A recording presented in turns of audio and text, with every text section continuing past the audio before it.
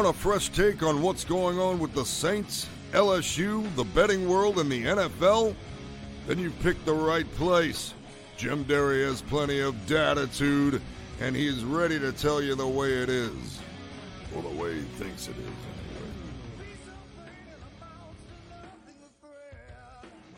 Where you at, New Orleans? And hello to all my goat-loving friends across the country. It's a tough day for goats, you know. Welcome to Datitude, episode number 17. For a Monday, November the 1st, 2021. It's All Saints Day in more ways than one. I am Jim Derry, sports betting writer at The Advocate, Times-Picayune, and Bet.NOLA.com.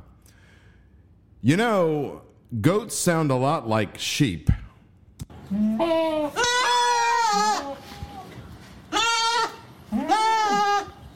Just saying, you know, Tom Brady, have you any wool? Well, in just about 10 to 15 minutes, we will have on Jeff Duncan, who is the greatest NFL columnist on the planet. And he will be on to talk about the Saints' great news, awful news, 36-27 victory over the Tampa Bay Buccaneers. It should make for an interesting segment. So much to talk about. But first, how are we feeling this morning, New Orleans?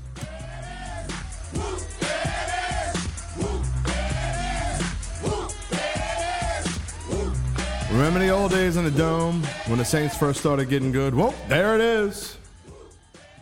That's sort of what I felt like yesterday. Score didn't necessarily feel like the old Moore days, but the outcome sure did and how they won. You know, speaking of the old days, it was 55 years ago today the New Orleans Saints were born, come into existence, and changed a lot of our lives in the process. All Saints Day. Can you imagine football without the Saints? Of course you can't. The team came into existence 22 months before I was born, so I certainly can't imagine what life would be like without them. I think you'd have to say, you know, there's a very good chance I wouldn't be doing this. Not that a ton of you care about that, but for me, you know, I may be a teacher or a high school baseball coach or who knows what, selling paper at Office Depot.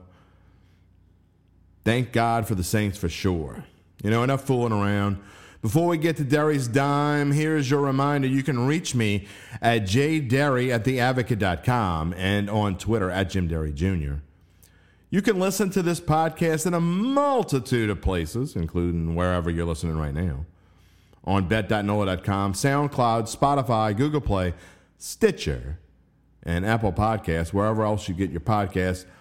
Search for Datitude and make sure to subscribe. You can find out when the newest episode comes out every Monday, Wednesday, and on Friday. And we have a lot of fun on Fridays. We had fun the last 2 weeks making money for y'all. Want to give a shout out to Caesars Sportsbook, who's an exclusive partner with us at The Advocate, Times-Picayune, and Bet.NOLA.com. In case you haven't noticed, the Sportsbook opened at Harrah's yesterday. Check it out. A few other spots around the state, which is outstanding. I was invited to go yesterday, but I stayed home with the family on Halloween. I watched the game from home. I've seen the book. I saw it a few weeks ago. I can't wait to see what it looks like now that it's open, because TV doesn't do justice, pictures don't do justice, videos don't do. You got to go check it out. And even, you know, I've talked to a lot of my friends who I didn't even realize, you know, a lot of my fantasy football playing friends. I just assumed they would been betting their whole lives. You know, a couple of them, more than a couple actually, have said that they never really got into betting, but now they're excited about trying it out.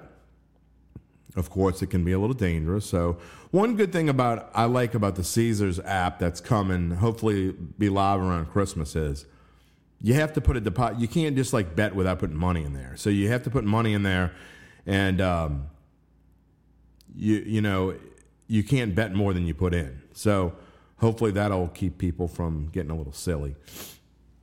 Lord knows if they'd have had this when I was in my 20s, I probably would have been in trouble. But I'm quite a bit more responsible now that I'm in my 50s. Did I say that on the air? If you go to bet.nola.com, you can not only download the app from there, get a link to download it, but you can get a free $100 bet when the app goes live. So It's worth doing. I've already downloaded it. I put in my deposit. So I will get that free $100 bet when it goes live, and I'll be ready. And if I can do it, you can do it. In fact, I've said it before. Caesars ought to use the slogan, if Jim Derry can do it, you can do it. It's very simple, and the app is very easy to navigate. And you can go look at it now and like check out lines and stuff like that, and see how it's going to work with the live lines and all that stuff. Videos on bet.nola.com. Odds and ends on Mondays later today with Zach Ewing, Devin Jackson, and myself. Speaking of Zach, he's going to be on the show on Wednesday. Fantasy Roundup with Zach and Spencer the Guru Urquhart on Tuesdays. And At the Book featuring Cashing In with Carville. I've been kicking some James Carville butt the last few weeks. In fact, I've been kicking a lot of people's butts. I mean, Zach was giving me grief yesterday I was talking a little smack yesterday. I got to admit, it was a pretty good day. Not just for the Saints, but, if you've paid any attention to 5 Star Friday the last 2 weeks, and you decided to bet what I told you to bet,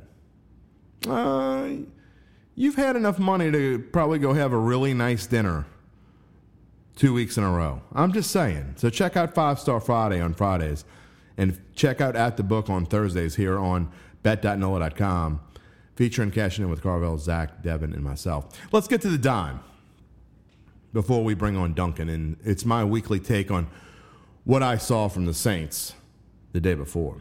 Well, you've heard of the good, the bad, and the ugly, right? Yesterday was more a case of the great, the fantastic, and the what the bleep do we do now? But we're going to talk about the glad before the sad. The great? How about the running game? You think this team needed Mark Ingram back? What a kick in the pants he was.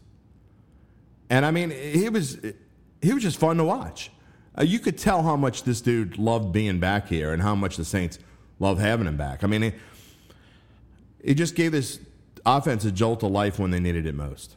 He only rushed for 27 yards, but he did it with flair. He did it with intensity. Alvin Kamara rushed for 61 yards and a touchdown. One that wouldn't have happened had Adam Troutman not made the block of the year. By the way, that was the same Adam Troutman who was beleaguered all week by a lot of hoodats for a drive-killing turnover in Seattle. I actually heard people say, this dude's terrible. He's never going to be anything. And then yesterday, I even had my son, the 23-year-old know-it-all boy genius. Well, he made a great block, so maybe he'll be a good blocking tight end. The dude's going to be a good tight end.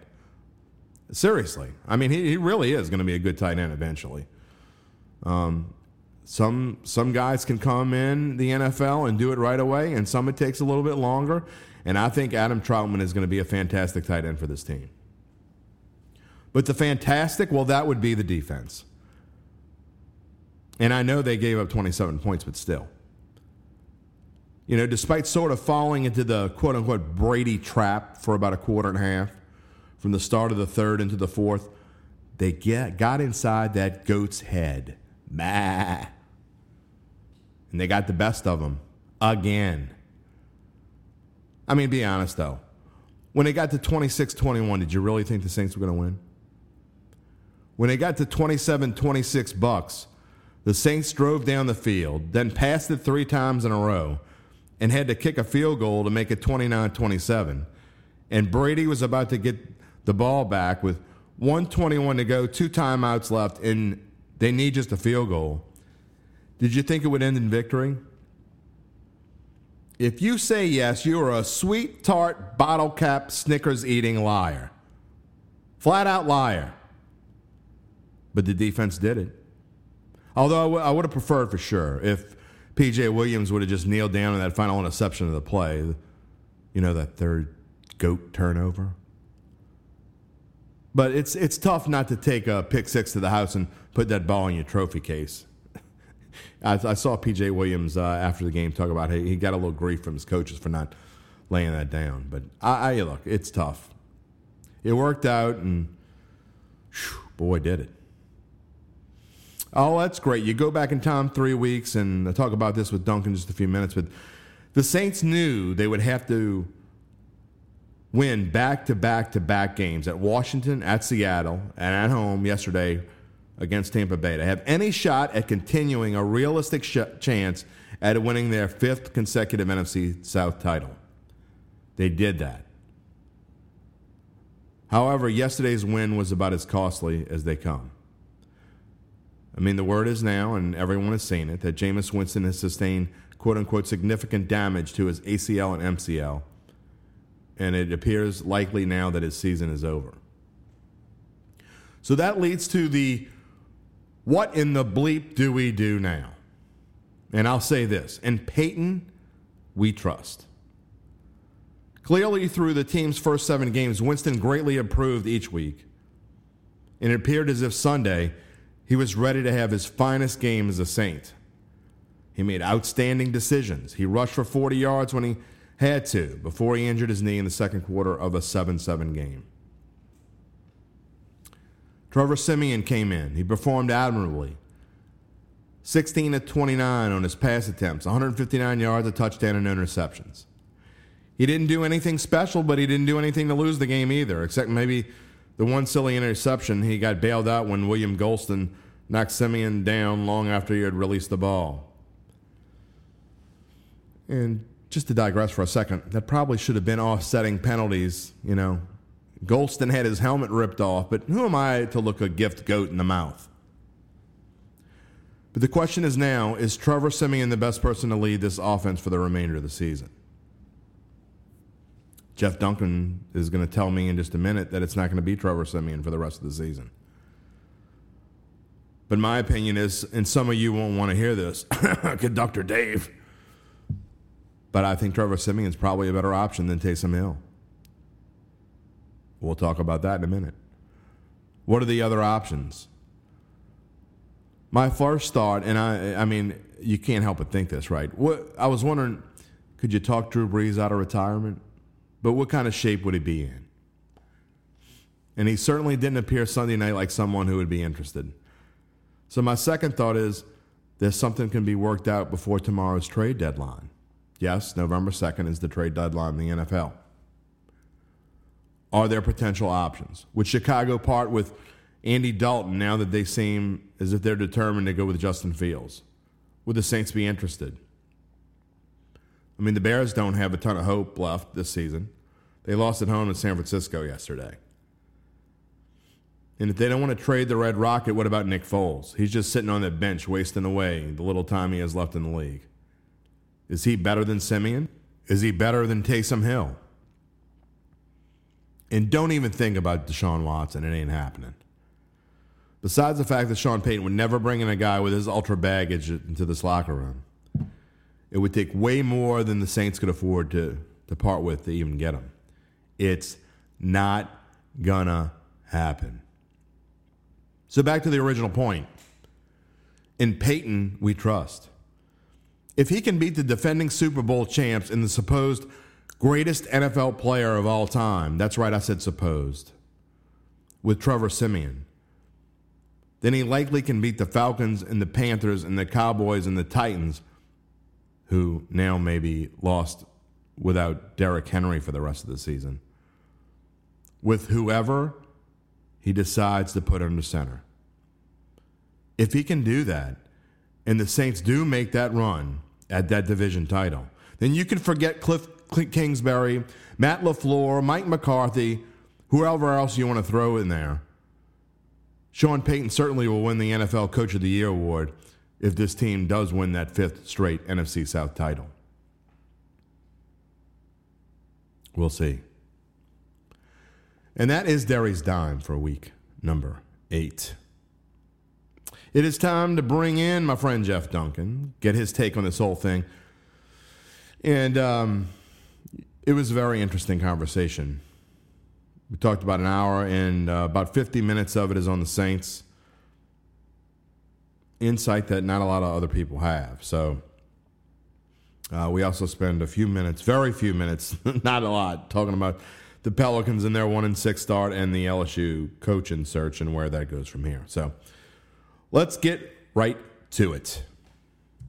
Bringing in Jeff Duncan to the Datitude podcast, Saints and overall sports columnist extraordinaire on this fine Monday morning. Who that's all over the place on this All Saints Day, Jeff, or just jumping for joy? Well, sort of. They're jumping with one foot.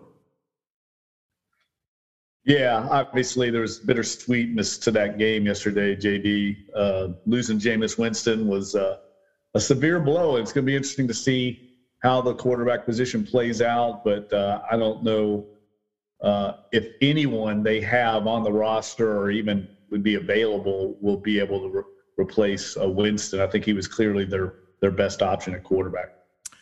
You know, let's save the bad. Like I did in my my opening monologue here. You know, I talk about the good first, and you know what they did after they lost Jameis Winston was super impressive. I don't think there are many realistic Saints fans out there, and I'm talking about the realistic ones, not the ones riding the magic carpet to think they're going to go 15-2 and win the Super Bowl by 40 over Patrick Mahomes or something. I think that what the game plan was yesterday has been the same one it's been against Tampa Bay every time they played them, and it works to perfection. Not necessarily on offense. They did a fine job on offense. They did what they needed to do. But on defense, harass Tom Brady until he just gets aggravated enough to throw it to the other team. Yeah, it's the exact same game plan they used last year. They really didn't switch it up much at all. They used a few different tweaks on third down, but really it came down to third down.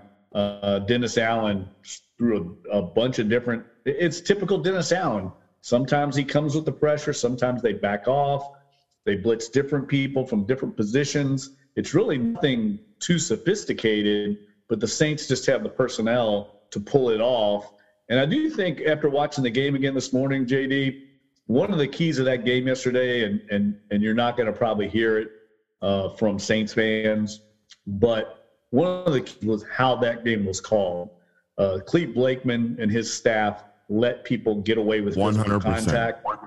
And when that happens, that's a huge advantage for the Saints. Are one of the handsiest, most physical secondaries in the league. And when they're allowed to play that way, you see what happens, good results. If they start getting those ticky-tack holding calls 5 yards downfield, it's a struggle. And yesterday, I thought the game was called well because these are two physical teams. Let them get after it and decide it on the field, and they did, and I thought the Saints won out. Well, I also thought the Saints were, and Saints fans aren't going to agree with this because they would never agree with this, but I thought the Saints were a benefit of a couple, how should we say it, very generous personal foul calls against Tampa Bay Buccaneers. And in particular, the play that may have ended Jameis' season was anything but a horse collar. And that ended up leading to points. And I just thought that that play was, you know, so you take the good with the bad, right? I mean, there are weeks when the Saints, and rightfully so, we can complain about certain calls that are made or not made. But I thought the Saints were definitely the benefit of, if you want to go through play-by-play and penalty by penalty, they certainly benefited from some of the calls yesterday. Well, there were 11 penalties for 99 yards against the Bucs, Jim. And I think the Saints had 2 for 10. Huge disparity. And the biggest call of the game, in my opinion, was actually the roughing the passer call against Trevor Siemian that negated an interception in the end zone. It ended up leading to a field goal. But there were back-to-back roughing the passer calls, which very rarely happens in the NFL. Right. And what was key for that was right, you know, one series after Winston had been hurt, the Saints get a fumble, so they get some life in the crowd. I mean, the whole stadium was kind of shell-shocked after Winston went down. Even the Saints sideline seemed subdued. They get the turnover, and then all of a sudden they get these 2 roughing the passer calls, and it gives them some momentum and some life, and they get a lead. And I just felt like that sequence right there was key because it gave some confidence to the Saints offense. 30 yards, basically gift wrap, you get a field goal, and all of a sudden you got the lead, you got this good defense, and the dome's rocking. So I thought that was a key sequence in the game late in the second quarter. And on those two calls, I thought the first one was generous, but the second one clearly was roughing the passer. But at the same time, Golston didn't have his helmet on, and he didn't take it off himself. And so for that not to be called, I mean, they certainly, bravo, I guess you could say. But, yeah, I mean, look, we can talk about penalties and the Saints or whatever. Again, they usually even out in the wash. You're never going to even out the no call. That ain't going to happen. You could make 100 penalties called against the other team, and it's still not going to even out the no call. But, the Saints did what they needed to do, and they do what they usually do and take advantage of things like that, because when you get those kind of gifts, you have to take advantage. And I think Sean Payton's better than that as anyone. No, and look, they played with an aggressive mindset. Yeah. Sean said after the game they were going to be super aggressive. We saw that early. I mean, the Saints went for it on 4th and 1 in their own territory in their first drive of the game and didn't get it. Big mistake. And they held up, though. They held up. I didn't mind necessarily the decision as I did the call, running right up the middle of the Vita. Yeah, that's not the best move of all I've seen them make. But I think he was trying to set the tone there and maybe send a message to Tampa that they weren't going to back down from them. They were going to try and run the ball.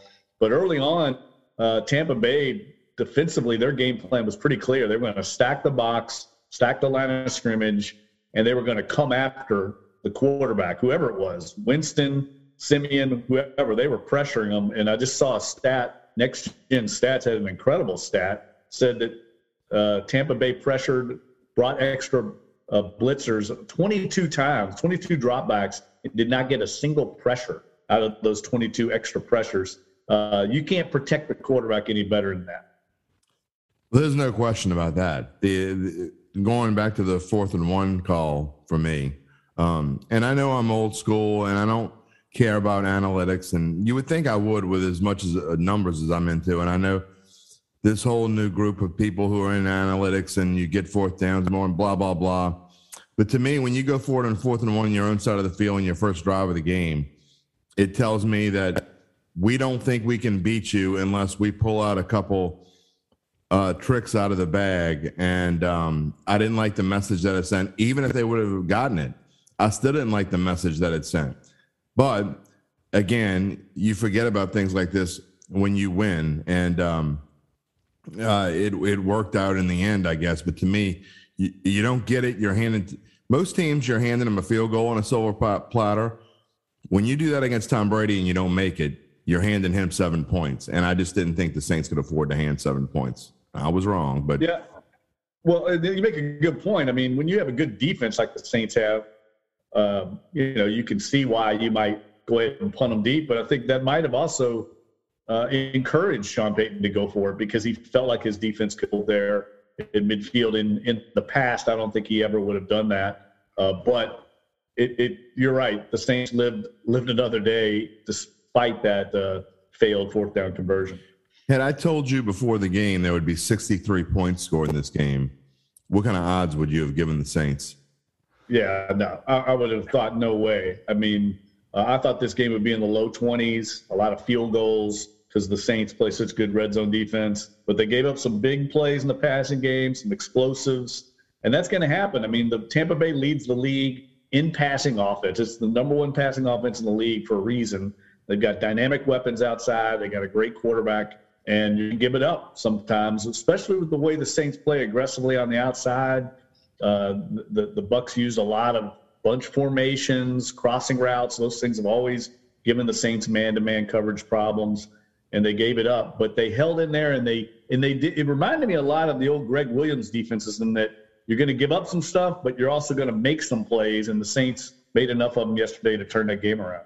You talk about the tight man-to-man defense, and obviously that plays a big role when you're playing a guy like Brady. I think if he had his druthers, he'd like to play cover 2 and, a zone defense and to some extent the old Jim Mora defenses in a way.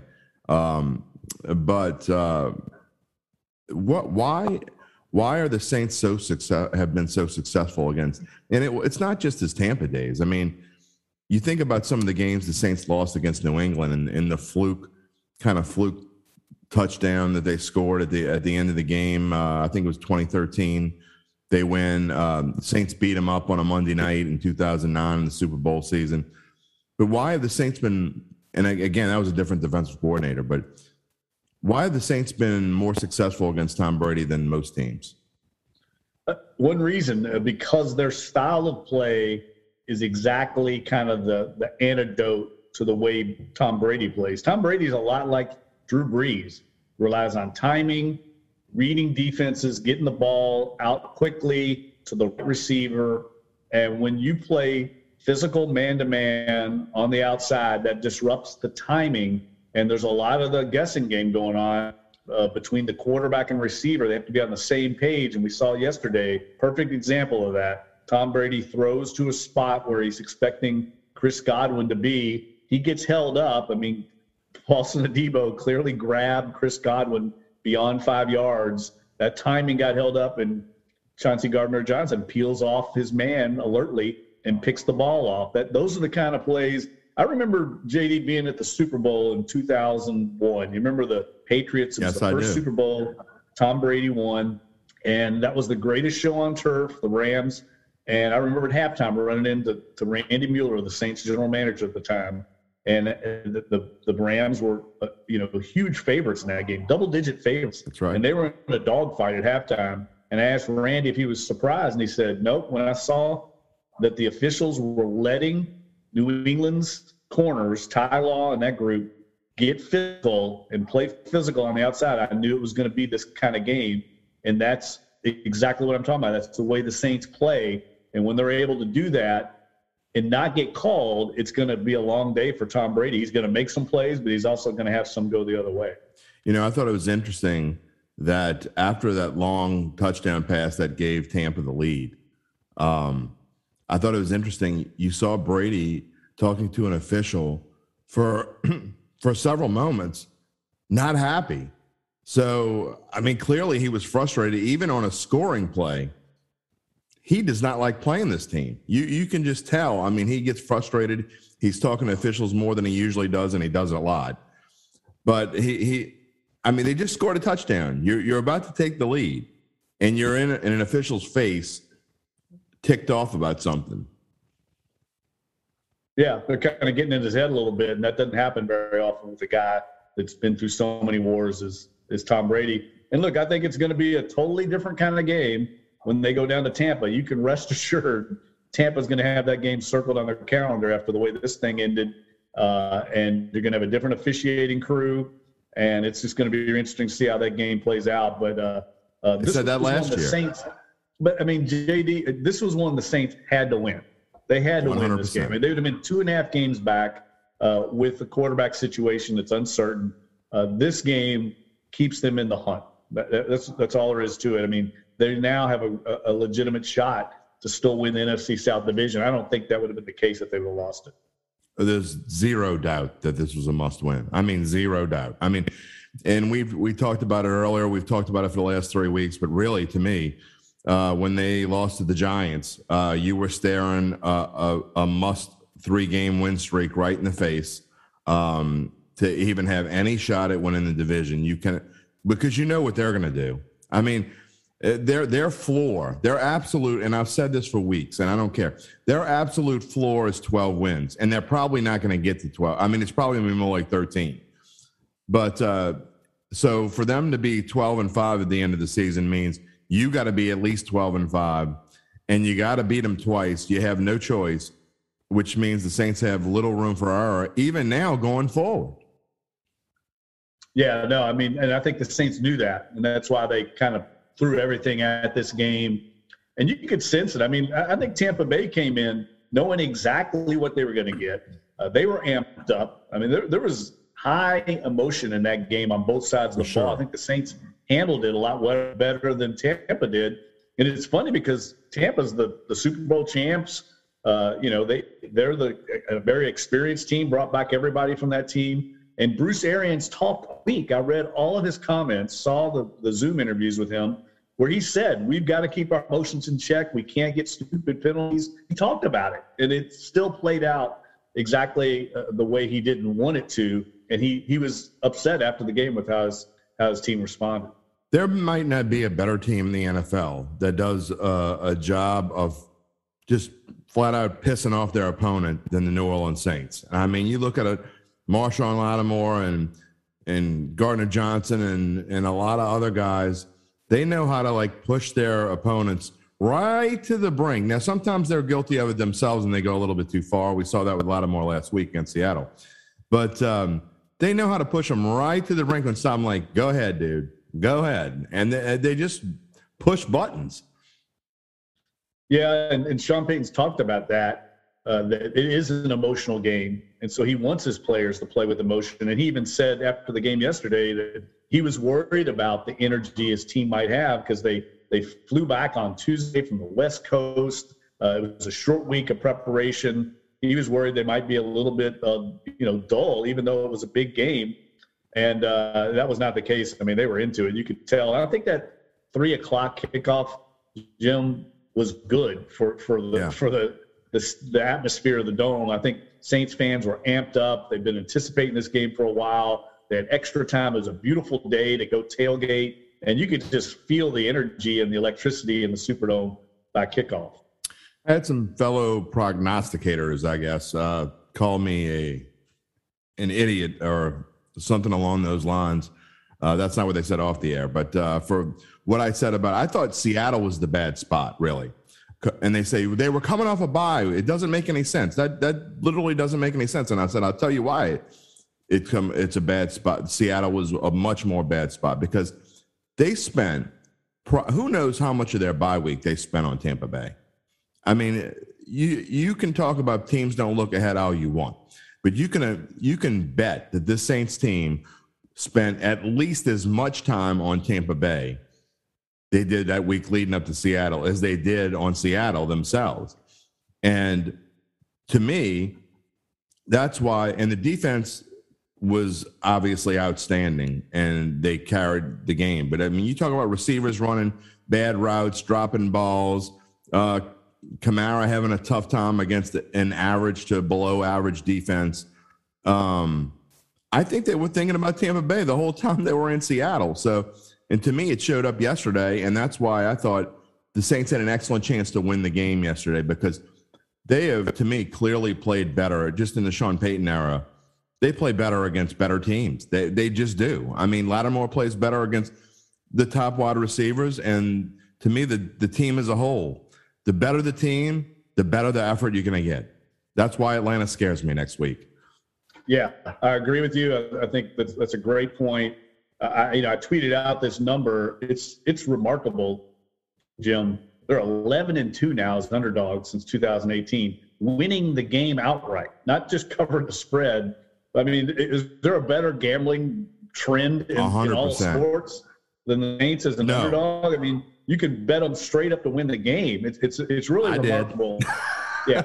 And I know a lot of people. I was doing my Fox 8 gig on Sunday with Juan Kincaid. He was giving me grief about being a homer picking the Saints. And I said, I think they legitimately can win the game. I go, the game you worry about with the Saints is when they're expected to win, like this week against Atlanta, like the Carolina game, they're favored on the road.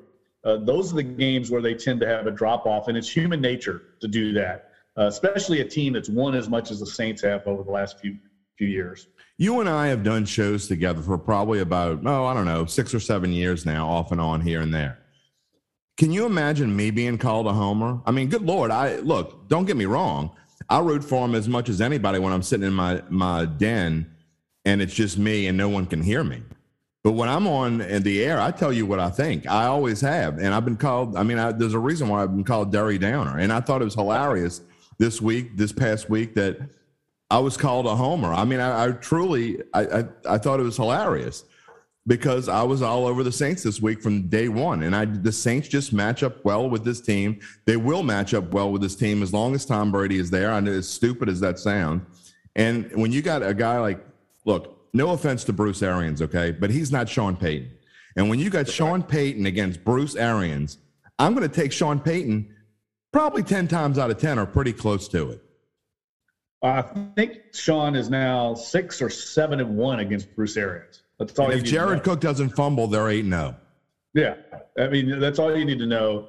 And I think he's got a good staff. I like Todd Bowles. I think Byron Leftwich's going to be a head coach in the league.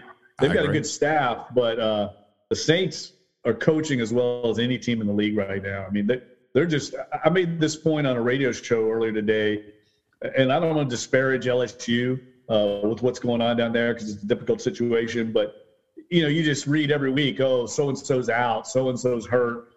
You don't hear that out of the Saints ever. They don't make excuses. Ever. Sean Payton does not allow his team to play the victim card. He just doesn't allow it. And I've said before, I've written it. It's a great lesson for everybody. Whether you're a football fan or a sports fan or not, difficult times, you get adversity, roll up your sleeves and go to work and quit making excuses. I mean, we tend to do that a lot in this state, I think. And look, rightfully so. We're like ranked low in every percentage of every category and everything. But we've got to stop that attitude. And I always point to the Saints as a role models, and it all starts with the mindset of the head coach. And look, there have been times when he's made sarcastic remarks back at me of questions I've asked of him, or made me look tried to make me look small, which is hard to do because I'm a pretty big man. But or said something to my colleague that's pissed me off, or and come after a loss with no emotion, and I've made fun of him for it. But you know what? It's the same as Bill Belichick in a way. I mean, he really is a guy that, at least on the exterior, is not too high after a win and not too low after a loss. And I'm sure it rubs off on the people that he works with and the people that play for him. I think it's really the Bill Parcells coaching philosophy. I mean, sure. You mentioned Bill Belichick. It's also Nick Saban. They're all the same way, and there's a reason these guys are uber successful is because they learned under the tuna, and that was his mentality. And he refused to let his teams make excuses, and I think that's trickled down to that locker room, and you just see a very resilient, resourceful team that can respond to any set of adversity, and we saw that yesterday in the Dome. How many really ultra successful coaches have not pissed off their media brethren on a regular basis? Yeah, it happens. I mean, Sean's actually gotten. Sean's definitely really better. Good. Yeah, he's better. He's gotten a million times better. I mean, he's like a lot of coaches. I mean, he doesn't suffer fools well, but I think we've all covered him long enough to know. And one thing I've learned with being around him as long as I have, I can tell in the first minute what that press conference is going to be like, just by his mood. And if he's in one of those irritable, stubborn moods, you might as well just call it a day and try him the next day, because you're not going to get anywhere. You're just going to be pounding your head against the wall trying to get something out of him. And there's some days when you can just tell right away he's going to be expansive, and that's the day when you need to milk it as long as you can. Look, I have no problem with it. You and I both, I mean, we've been dealing with coaches on whatever level you want to call it for 30 plus years, and it is what it is. And coaches are who they are. And you know what? A lot of times when there's no microphone in front of them or light in front of them or whatever, and it's one-on-one, they're different people. And, it's fine. It is what it is. They're doing their job. He talks about do your job all the time. And there are a few people on this planet that does the job that he does better than him. So, no, it's a great point. I think he respects the media. Sometimes it's hard to believe that, but I think he does. I think he'll go into the media when he stops coaching. But he wants everyone to work as hard as he and his team do, and he respects the reporters that cover the team that work hard. You see, I think by the time I think he's ready to hang it up, I think he'll be. I mean, he may, and he's done things. I've seen him on ESPN and done some things here and there, but I don't know that you're going to have to shove him out the door, I think. And obviously, with the relationship he has here, and there are very few coaches that could have gone through that, what was it, 14, 15, 16, or 15, 16, 17 stretch of going 7-9 3 years in a row, and idiots like me wondering whether he had not. I wasn't questioning whether he was a good coach. I was questioning whether his heart was still in it, I guess. And he showed that I was wrong about that. But I think he's the kind of guy, and he'll stay here as long as he wants. They're never going to. I think they could go like 2-14 2 years in a row, which never would happen under him. But they could go 2-14 2 years in a row, and he'd still have his job. And the Saints have actually showed propensity to keep coaches longer than maybe they should have. But I could see him coaching for another 12 or 15 years, and he takes so many things as challenges, like the Jameis Winston thing. And we're going to get into Jameis in just a minute, but he took Jameis Winston as a project. Like, people don't think I can win with Jameis Winston. Well, I'm going to show you how not only can I win with Jameis Winston, but I'm going to turn this guy into the quarterback that everybody thought he was as a first-round draft pick. And you know what? I've said it for weeks. Every single week, except for Carolina, every single week, I've seen major progression from Jameis Winston. That's why yesterday was such a shame, not just as a Saints fan, as a football fan, to me, to see the progression that he was at. You could tell that he was super ready for that game. And a lot of guys in his position going against their former team would have thought it was too big and not be able to make the decisions that he made. He's not a running quarterback. But yet, like neither was Drew Brees. But when Drew Brees, if you left that middle of the field open for him and you were going to blanket those receivers deep, he was going to take the 10 or 15 yards that you were going to give him. And I thought that Jameis Winston's decision-making yesterday was as good as any quarterback in the NFL this season in that little bit of time he played yesterday. Yeah, no, he was playing great. I mean, his scrambles, converting first downs with his running. The pass he threw to Traquan Smith on the corner route in the end zone was perfectly placed, beat a zero blitz. You could not execute any better than that. And I thought you could see it in his eyes, right? He had that kind of confident look and the body language that he was prepared for that game and was very confident that the Saints were going to win. And I agree with you. I haven't seen too many situations like that in my career where a guy goes down and you have four players in the injury tent consoling him and supporting him. That speaks volumes to just how beloved he is as a teammate. And, everyone knew that game meant a lot to him. And everyone knows this season means a lot to him. And now it looks like it's going to be over. We haven't heard a final MRI report, which I'm sure he's getting today. But the early diagnosis sounds like it's some kind of ligament damage that could be season ending. And that's a tough blow for him in this kind of crossroads seasons in his career. The best part about – there's no good part about when someone gets hurt like that, no matter who it is. But when Jameis was on that card, the first person I saw go up to him was Traquan Smith, whom he basically berated in front of the country last week. So it just goes to show how much a guy like that is loved. I mean, and you can talk about the dancing on crutches in the locker room and all that stuff, but I mean, you could tell how much this kid is liked in that locker room by that one moment to me, because it's hard with the professional athlete that we have today. You get lambasted in front of, millions of people on national television on a Monday Night Football, and you might not want to come back and talk to that dude. And not only that, the first pass he threw in the game was to Traquan Smith. So I thought that said a lot about Jameis Winston. No, it's a great point. And there's no doubt he's a likable guy. I didn't really know him that well before he got here. So you have this perception of him before he gets to New Orleans. And the dealings I've had with him, JD, I mean, it's hard not to like him. He's just an engaging guy, a very positive personality. Sean Payton said it yesterday, glass half full attitude. And everyone I talked to around the building. And so part of my job as a columnist, as a reporter, is finding out what people are really like. We don't get to spend as much time around them as we used to with the COVID limitations. And so I talked to a lot of people in the building behind closed doors about what these people are really like that I'm covering. And you don't hear a negative word about Jameis Winston from anybody. I mean, anybody. They all love him in that building. And that says a lot, because when the lights go off, he treats people just as well as when the lights are on, and that's not always the case. You know, I thought also a telling moment was you don't see Sean Payton tear up very often. I mean, not just the fact that he was talking about how he cried a little bit when he saw him go down the second time and he knew that it was serious.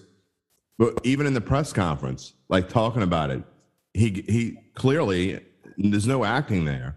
He clearly got emotional. And it just goes to show what, in this short time that Jameis has probably become a key role on this team, because it wasn't until Drew Brees retired, let's face it. He probably didn't even get to know him all that well. I mean, I'm sure he interviewed him and talked to him and tried to figure out what would happen if Drew Brees went down. But, you have to feel like he probably didn't really get to know him at all until March. And to have those kind of emotions, it clearly affected him. Well, I think it was clear that both Jameis Winston and Sean Payton have a lot invested in each other. Sean Payton talked Jameis Winston into coming back here.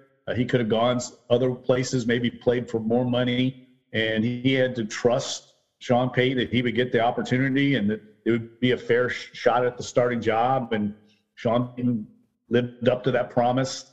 And I think Jameis Winston staying here, realizing this was a great opportunity for less money, settle out to Sean Payton. So there was a relationship that had been growing there.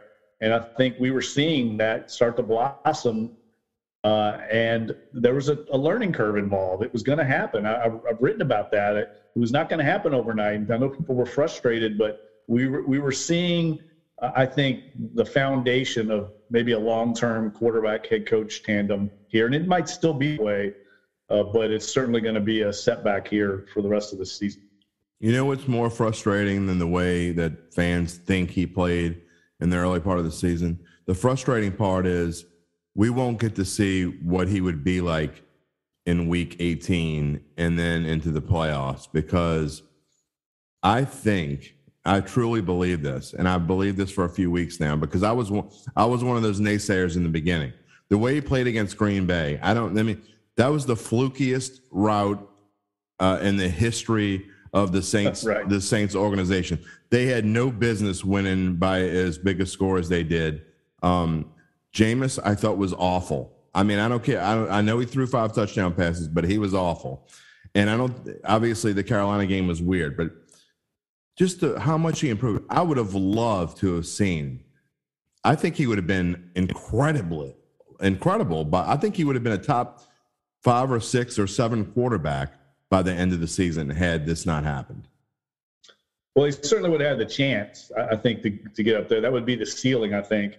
But he was the first guy to admit, I mean, he had to keep improving. I mean, I know this narrative going around. I have not bought into it at all, Jim. This whole receiver narrative, things take on a life of their own in New Orleans Saints coverage land. And suddenly that's become the thing. They have to trade for a wide receiver.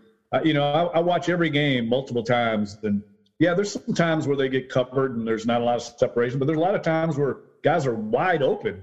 And Winston is not seeing them. And I think the Saints, I know the Saints coaches see that. Everyone sees it. Jameis Winston sees it.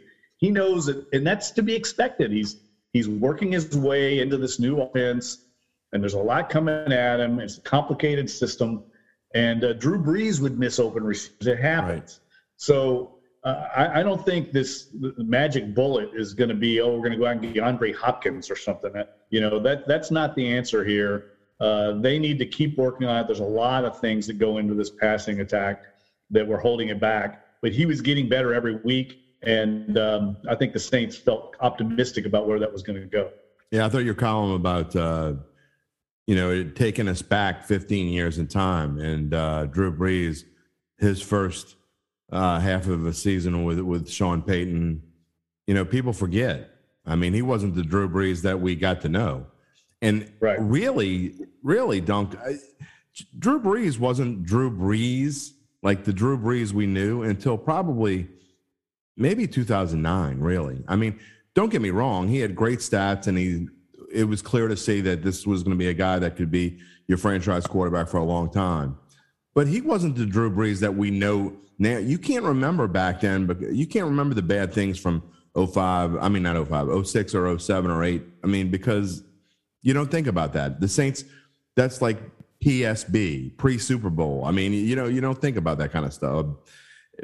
And he became, to me, the Hall of Fame quarterback in 2009. And what he did the first 3 years, it took a long time for him to become who he was. Yeah, it kind of really happened like the second half of 2008. If you remember, that's when he went on that run where he almost broke Dan Marino's record that year. Right. And but it took the Saints a while to figure out what he did well. It took, Sean Payton a while to scheme it up and to eliminate plays. And then it also took them a while to find the right perimeter players in the system. By 2008, they brought in Shockey, and they had that great receiver core with Lance Moore, Meacham, Henderson, Colston. And all of a sudden things took off, and they were this juggernaut offensively, but they needed to fix the defense. And they did that in the 2009 offseason. We saw what happened. But I agree with you. People forget that 2016 was really not all that good of a team. They had good, gritty defense. They had a good running game with Deuce McAllister and Reggie Bush, and they kind of caught fire early and played on emotion. And then they were about a 500 team after about week 6. And it showed up in the playoffs. They won the home game, then they go to Chicago and get beat. Yeah, they were exposed by Rex Grossman. Well, and Sean Payton brings this up all the time. People forget they were 10-6 that year, got the number 2 seed in the playoffs, and got a home game. That just never happens. They've been 13-3 and not gotten the number 2 seed in other years. So it was just kind of one of those magical years that they just it kind of reminds me a little bit of this year's team, in that they're a gritty team, they're defensive minded, they're better running the ball, and they're going to win games because they're well coached and they're not going to beat themselves. And you can win a lot of games that way in the NFL. Yeah, they're going to look. I mean, let's be real. They're going to need a little divine intervention to make this a special season. I mean, and they could. I'm not saying they can't, but and I think what they did yesterday was great. But I think you still have to think that even if they go to Tampa Bay and beat the Buccaneers, I think you're going to need a lot of help to win a 5th straight NFC South championship, because this is not the kind of team that I think that can offensively can do week after week what you need them to do. And with that, I mean, I want to talk about the quarterback situation. People that are listening to this today on Monday, and we'll know an answer by tomorrow afternoon. Do you think there's any chance that the Saints go out and try to make a trade for another quarterback? No, I'll be surprised at that. I think they're going to ride with Taysom Hill. And I mean, you never say never with this front office. They're aggressive, but they've got Taysom Hill is going to probably be the starter when he gets back. You think so? No, I mean, it's a fluid. Oh no, he's definitely going to be the starter. There's no doubt about it. I mean, when he comes back, he'll be the starter.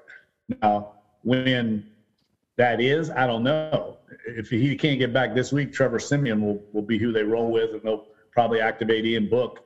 But they've got 3 quarterbacks that they like. And, I mean, I've heard all this talk about Cam Newton.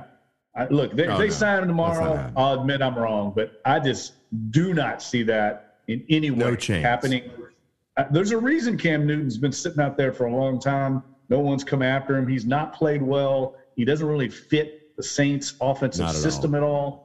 I don't see that being a matchup at all. I think what would interest me most is if I had to go out there, there are 2 quarterbacks that I would target in a trade, and they play for the same team. If I were the Saints, I'd reach out and see what the interest, what would it take to get an Andy Dalton or a Nick Foles from the Bears, because I think both of those quarterbacks would fit in here. And I don't think it would, especially with an Andy Dalton, who's a seasoned veteran and has played now for 3 teams. I think he would fit in right away. And I had a friend of mine say, no, not the Red Rocket. But I mean, I think he would be a good fit here. So I think if they were going to make a move, and I kind of agree with you, I don't think they're going to. I think they're going to roll with what they got. But I think if they were going to make a move, it would be for somebody like that.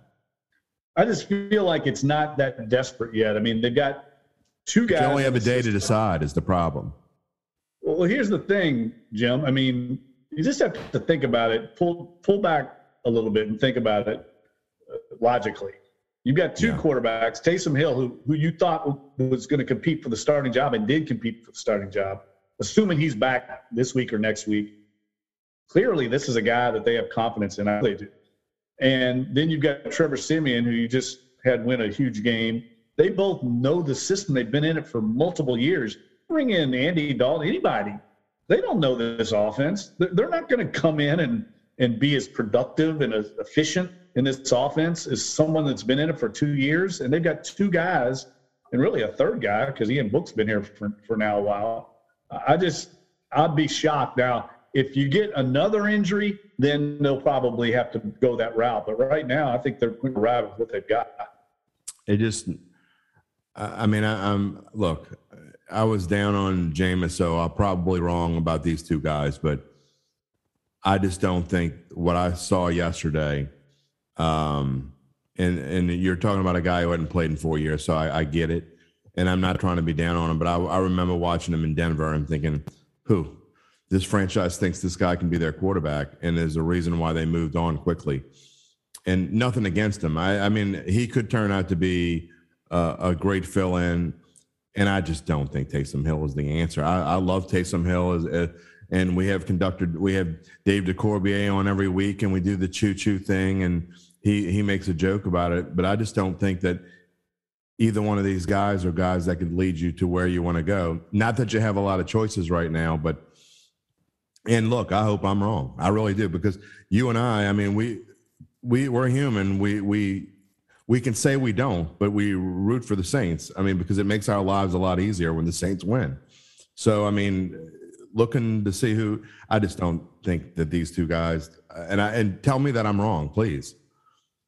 Well, I think you're wrong. I mean, I think they can win a lot of games with Taysom. I mean, they won games last year with Taysom Hill. They can win games. One of them was Denver when they didn't have a quarterback. I don't know, but he's going to be the guy. I'm telling you. There's absolutely 31. No doubt. He's going to be. So what? Big deal. Tom Brady's 44. I mean, there's a lot of life in that quarterback body of his. I just think the key is going to be is he going to be able to play with this concussion? How far along is he in the protocol? But when he comes back, and I think the key is going to be this week's game. They need to know really tonight and tomorrow's when the game plan goes in, what they've got at quarterback, because they got to tailor the offense to that skill set. And I think it's such a fluid situation with Taysom. They probably are going to have to go with Trevor Siemian this week, and they might be able to get away with it against a struggling Atlanta team in the Superdome.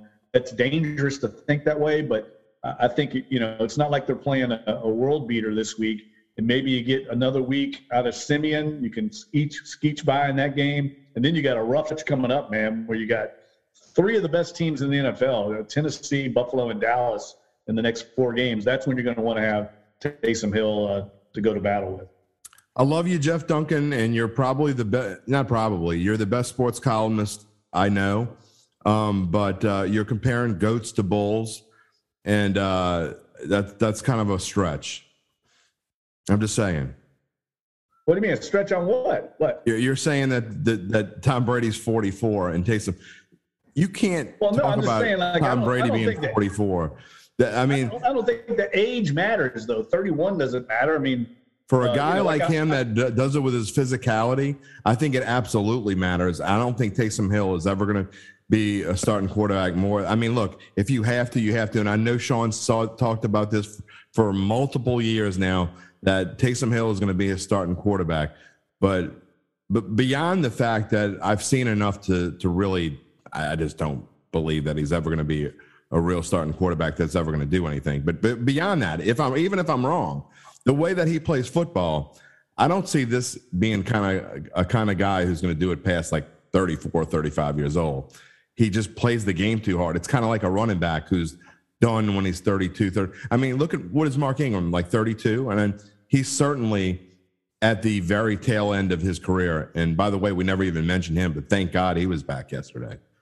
But I don't think anybody's talking about Taysom Hill being the guy for the future. I think you're talking about. I thought that's what you were saying. No, okay. I'm saying get through this season with him. And, he's going to be the starting quarterback the rest of the year. I think all these, these people trotting out trade scenarios and stuff. Oh, okay, I see. No, I think he's the guy to carry them through the season. Hopefully they get Jameis Winston back. And I don't know if Jameis Winston's a long-term guy. I don't know if they've made up their mind yet on that. I mean, there was some questions internally. I know that, there were some frustrations with how the offense was going, but it was getting better. So we'll see what's way off in the future. They've got to get through this season and really get through this week. And I think it'll probably be Trevor Siemian, and then they'll have to activate Ian Book to be the backup. And we still don't know who the emergency quarterback was. I'm trying to figure that out in the press box yesterday. Dave texted me. Dave DeCorbier texted me, and I don't know where he found this out, but it was AK apparently.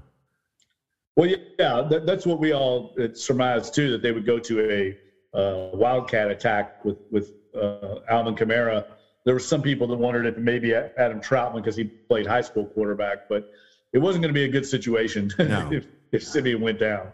No, and I misunderstood you. I thought we were talking longer future.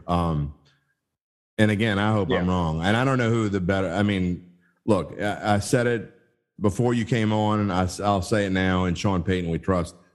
Whatever he thinks is the right move, to me, is probably the right move. So he knows way better than I do. Moving on, just real quick, talking about the future, and we talked about Atlanta coming in, and every time Atlanta comes in, we've seen them come in at 2-8 and beat a Saints team that was probably worthy of playing in the Super Bowl. So you can't think about, and Atlanta's got their own problems. Calvin Ridley's now out for who knows how long. We wish him the best in all seriousness. I've had family members that have had mental illness, and it's a real thing, and it's a struggle. So we wish the best for Calvin Ridley. But this is the kind of game where Atlanta coming off just this ugly performance, probably their worst performance of the year. And couldn't you just see them coming in the Dome and giving it their all and playing their best? And no one knows the Saints better than Matt Ryan.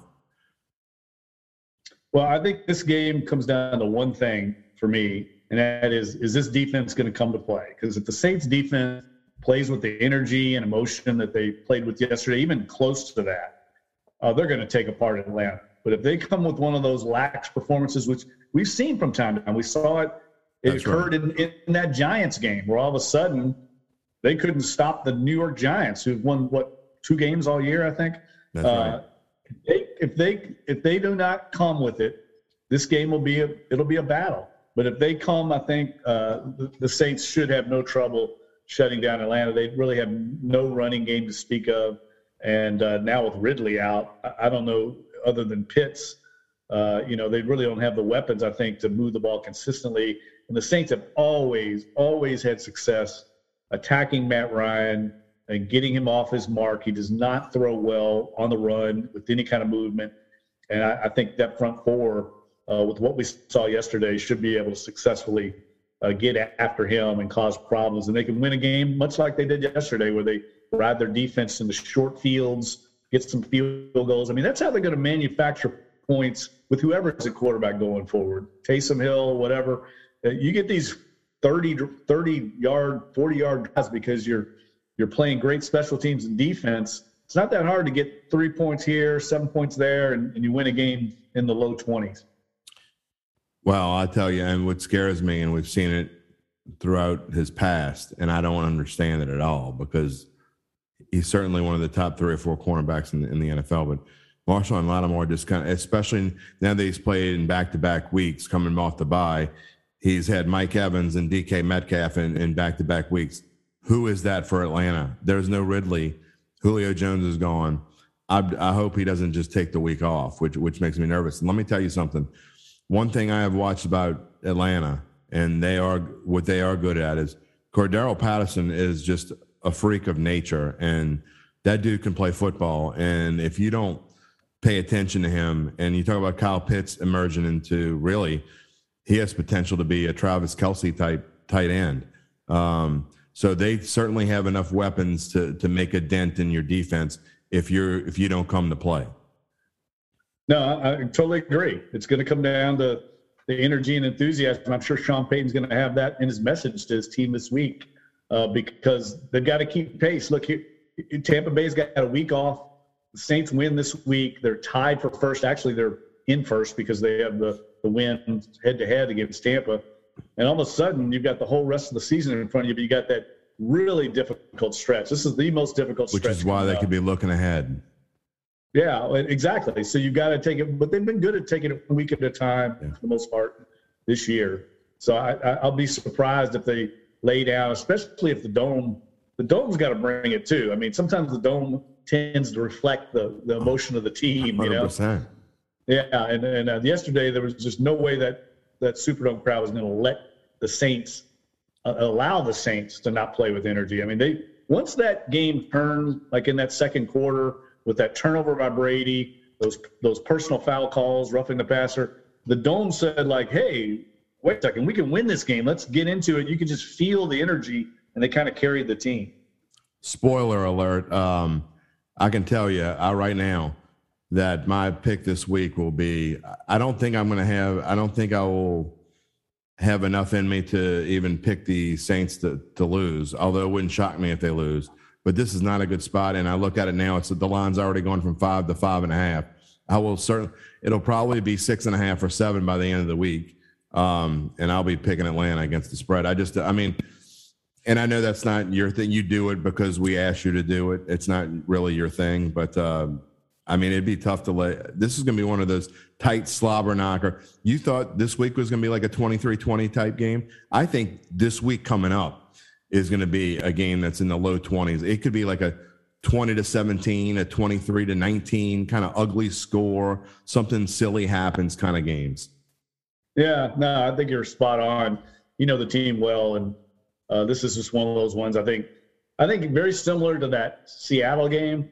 Yes. And I've used this analogy before. Just survive in advance. You know, just get the win. Everybody was all upset after that Seattle game. I was there, man. That was exactly what I expected. Get the lead, overcome that early big touchdown they gave up. Then all of a sudden you're down 7-0. You're on hostile territory.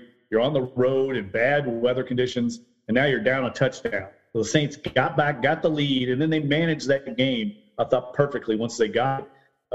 And I was there. It was bad weather. I know it didn't look that bad on TV, but trust me, it was bad. And you saw Seattle yesterday scored 30-something points. They weren't throwing the ball over the field against the Saints in that game either. I mean, neither team could really move the ball through the air. And I think that's what they'll do in this game. With Trevor Siemian probably at quarterback, Sean Payton's going to manage it, try to win, and then hopefully get Taysom Hill back, assuming he's not back this week. And then I think they can kind of go from there. And people forget, you were two easy drop passes, Kevin White, Kenny Stills. Traquan doesn't run the right route. Troutman fumbles in I don't know if it was the red zone or pretty close to the red zone. I mean, the game easily could have been 27-10. Yeah, you talk about the Seattle game, of course. Yeah, right. It was just tough. I mean, I cut the receivers some slack because it was bad, man. It was wet. It was windy as hell. It was not an easy place to catch a football. I watched pregame, guys dropping it all over the place. Punt returners, ball was moving 15 yards in the air from side to side. And it was going to be difficult to win that game passing the ball. That's why I think both sides were stacking the line of scrimmage, trying to shut down the run. And the Saints wisely just said, we're going to put this game on Alvin Kamara's shoulders. He's the best player on the field. Before I let you go, I want to touch on very briefly the Pelicans. And I know people are still reveling in the Buccaneers and all that stuff. But, I mean, in case you haven't noticed, and you probably haven't, the New Orleans Pelicans are off to another dreadful start. And, again, this whole Zion debacle, and who knows how long this is going to linger.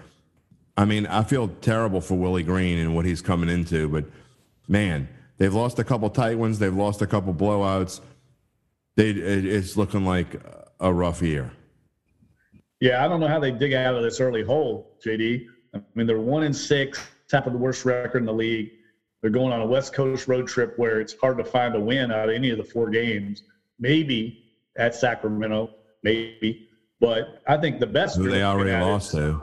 I know they lost at home to them, but of course they didn't have Brandon Ingram. So maybe your best case scenario is 2-9 your first 11 games.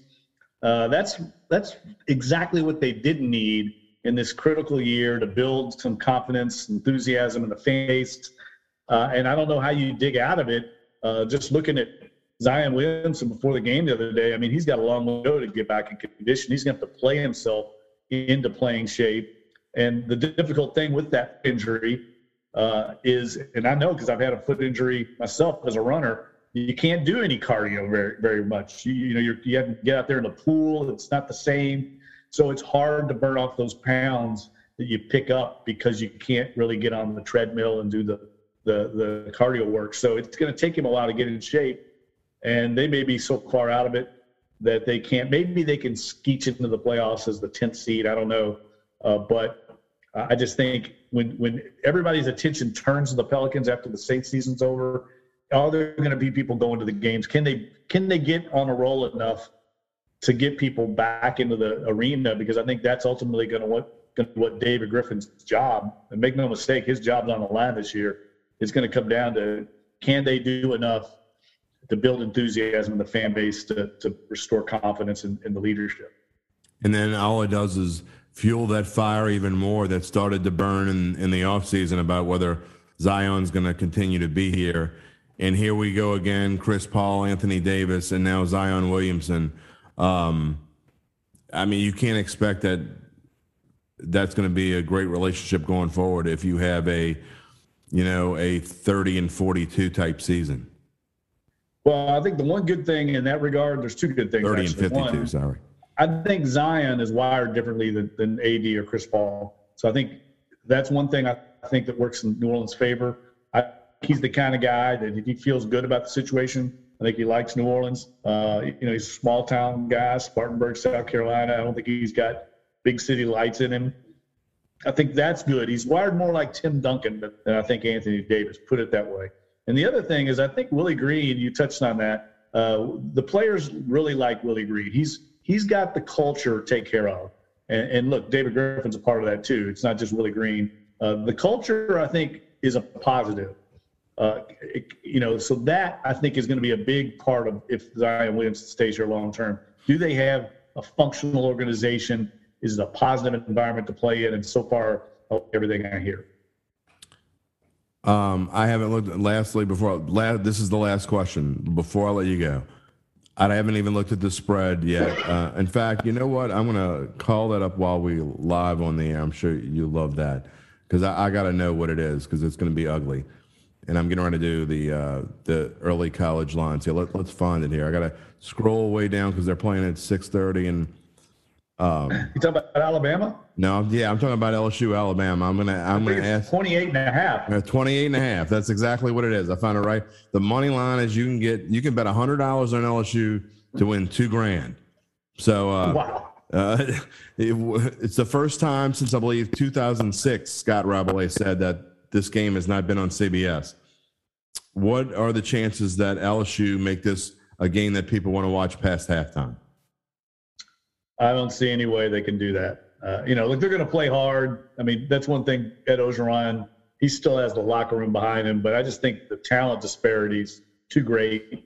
And Alabama's out trying to get style points right now to try and get back in the college football playoff picture. They're in it, but they do not want to slip in any way. And we all know that Nick Saban, just like Lane Kiffin, I mean, it's ruthless in the SEC West. These coaches recruit against each other. Programs recruit against each other. We just saw a flip of the Carr kid from LSU to Alabama. These guys are going to step on LSU's throat and show no mercy because they look at the big picture. Hey, we need to show that our program is going in this trajectory and that program in Baton Rouge is going this way, and we want to blow them out. And especially after we saw a couple of years ago what LSU did to Alabama and Tuscaloosa, and we all know the post-game video from Coach O. I don't think there's going to be any mercy. I agree with you. And, the recruiting process these days are merciless. And it just goes to show, Dunk, that it's going to be ultra, super important for them to have – they better have who they want in mind and offer them as soon as that last day of the season is over for whatever team that guy is coaching, Mel Tucker. they better call him and get him to sign on as soon as the season's over, because you cannot afford, especially now with early signing day. It used to be, whatever, you could change somebody's mind until February. Now they're signing in December, and losing Aaron Anderson is, again, as somebody that's covered high school football for many years now, you're talking about a super ultra high speed talent that LSU lost out on and gave away. Well, they didn't give him away. He went on his own, but the Crimson Tide got themselves a legitimate NFL type player.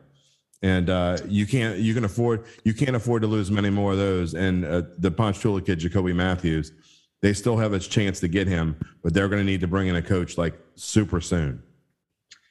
Yeah, and I've talked to Scott Woodward about that, and he's not concerned that much about the recruiting part of that. I think he understands it's important, but I think his bigger concern is getting the right man into that job long term, and I have no doubt he's going to do that. If you're an LSU fan, you should feel really good about the direction and the leadership of Scott Woodward. I've been very impressed with him so far, and he's going to bring in somebody top notch. There's absolutely no doubt in my mind, and I guarantee you he's already got somebody targeted, and it's going to be a quick, clean transition. It's not going to be one of those, back when I covered the team, JD, when Nick Saban got hired, I remember there was like a coaching search, and they were looking at Glenn Mason and Mark Richt, and there was all different names. That doesn't go on anymore. It's all handled behind closed doors with agents, search firms, and it's like a cut and dried thing that's locked up. You don't get to deny people, to turn the job down. It's not going to be that way. This thing will be locked up, and it'll be a very quick naming process, and they'll hit the ground running here. I guarantee you. And I know people, they've talked and talked and talked. LSU is one of the most, even at this point right now with all the things that have gone on, LSU is one of the 3 or 4 most desirable jobs in college football. So don't let anybody kid you or fool you or make you think anything differently. There are guys that at major D1 schools that are going to want to come here. So I heard some of my media friends and people that are actually my friends chirping last night about how, they have Billy Napier as their backup plan. They're never going to get to a backup. There's no backup plan. They're going to get pretty much who they want. I mean, it's not only one of the best jobs because of the recruiting base here and all the, the only major Power 5 school in the state. We all know those advantages. But now that you have strong leadership from the president to the athletic director, now it becomes a much more attractive job. That you've got to find the right fit here. I've always said this about LSU, though. It's a bit of a political minefield, the head coach at LSU. It takes a strong head coach like a Nick Saban to maneuver and navigate that. And I think Scott Woodward knows that. That's the thing. He went to school there. He knows the school. He knows the landscape politically. He's going to get the right person in there. That's why I don't know who they're going to hire. I've said this before, but I know who they're not going to hire. It's not going to be some up-and-coming assistant, somebody that is learning on the job. It's going to be a bona fide, proven head coach that can come in here and look Alabama in the eye and not be intimidated. That's what he's going to hire. He's going to hire somebody that can compete with Alabama because he knows that's the path to winning a national title, and it can't be somebody that's an up-and-comer that's going to get out-coached every weekend by Nick Saban and that machine they've got in Tuscaloosa. I'll give anyone 3-1 odds right now. They can have the field. I get Lincoln Riley, Mel Tucker, and James Franklin. And people can have the rest of the field, and they can call me or text me or email me or whatever. I'll set, and it'll have to be for a po' boy or Barks. I'm not going to bet anybody money. But po' boy, Barks, whatever you want, a sandwich at McDonald's, whatever. It's going to be one of those 3 guys. So that's my case. It's going to be somebody like that. I mean, I wouldn't throw Jimbo Fisher out either. I mean, somebody that's a proven winner that is not intimidated by the challenge of being in the same division with the greatest dynasty in modern college football. That's who it's going to be. Mel Tucker wasn't intimidated on Saturday, was he? No, he wasn't. But it's not It's not Alabama. I know, but we'll see. I don't know. I don't know who it's going to be. I know, like I said, I know it's not going to be. It's not going to be a Joe Brady type. Yeah. And I have great respect for Joe Brady. Right. But he's not the right fit for this job at this time. I agree. Dunk, I hope your fantasy football team is doing better than your fantasy baseball team did. And I hope you don't have Derrick Henry. Oh, okay. I'm riding the Patrick Mahomes train, and it's not good right now. So that's not good. Well, who knows? Maybe you'll get a good one tonight. I think Kansas City is it. We've said do or die before, but now it's really do or die. And those teams in the AFC West keep leaving the swinging door open for them to come on in. And you keep leaving that swinging door open, Mahomes going to say, okay, I'll come on in. I still think they're going to win the division. So we'll see. Hey, thank you. But he needs to come back, buddy. He needs to come back. He needs a rally game tonight. We'll find out. I'm not playing against him, so he's more than welcome to. Dude, seriously, appreciate you coming on a Monday morning when I know yesterday, especially playing at 325 and coming off the fun you had coming from Seattle was you had quite a week. So I appreciate you coming on and spending an hour with me. Yeah, man, my pleasure, bud. We'll do it again soon. Sounds good. Talk to you later. Jeff Duncan, always some great insight. And, you know, I don't know. We're going to have to see what happens at quarterback. He says it's Taysom time. Maybe not this week, although the Falcons are a Taysom time type of week. I mean, I knew he wasn't coming back this week. You don't want to bring him back against a front line like Tampa Bay has. So it does not surprise me at all. Even if he were ready, that Taysom wouldn't have come back this week. Got a little interesting there, though. If Simeon would have got hurt, I mean, I'm guessing it was Kamara, but you can bet that Ian Book will now be active for the rest of the season.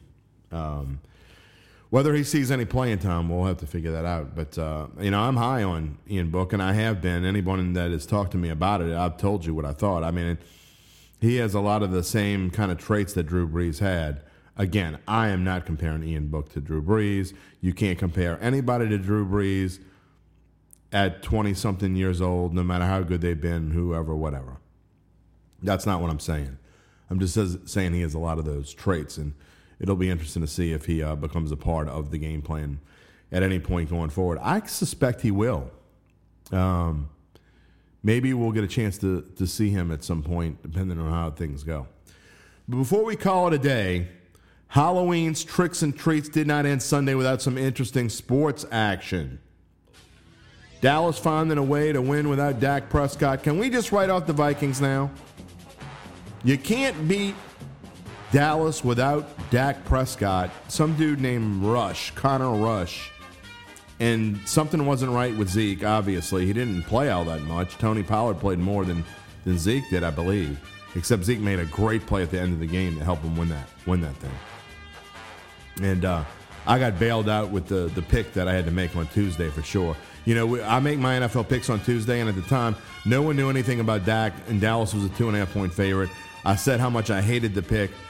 I made it anyway, and I even took it for real on a Thursday when I still thought Dak was going to play. And then Dallas went from a 2.5-point favorite to a 3-point dog, and I still took Dallas, and I got bailed out. I think I got bailed out as much by Kirk Cousins, who's awful in prime time, except for a playoff game against the Saints. That wasn't really in prime time, but when you're playing in the playoffs, every game is prime time. But that's a whole other story. And what about the New York Football Jets?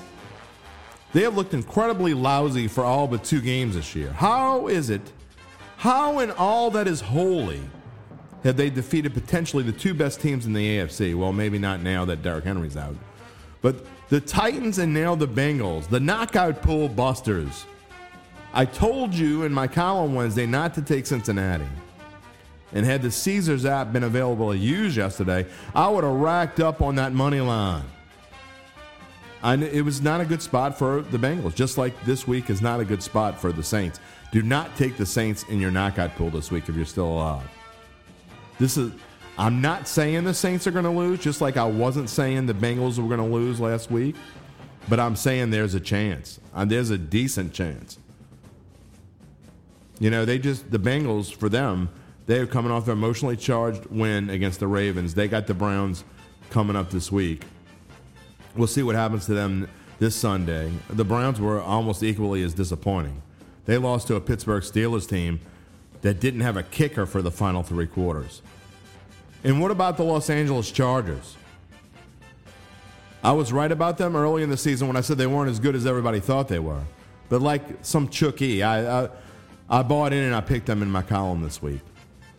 In fact, I took them against the Ravens before their bye week. Okay, we know now. They just had a couple good weeks. They are not as good as everybody thought they were. I was right in the beginning of the season. Usually I'm pretty good at figuring out teams as they go along. This one I was not. I was not good about the Chargers. They're going to be a 9-win team, maybe 10, if they get a little lucky. They're a ways away. They're not ready.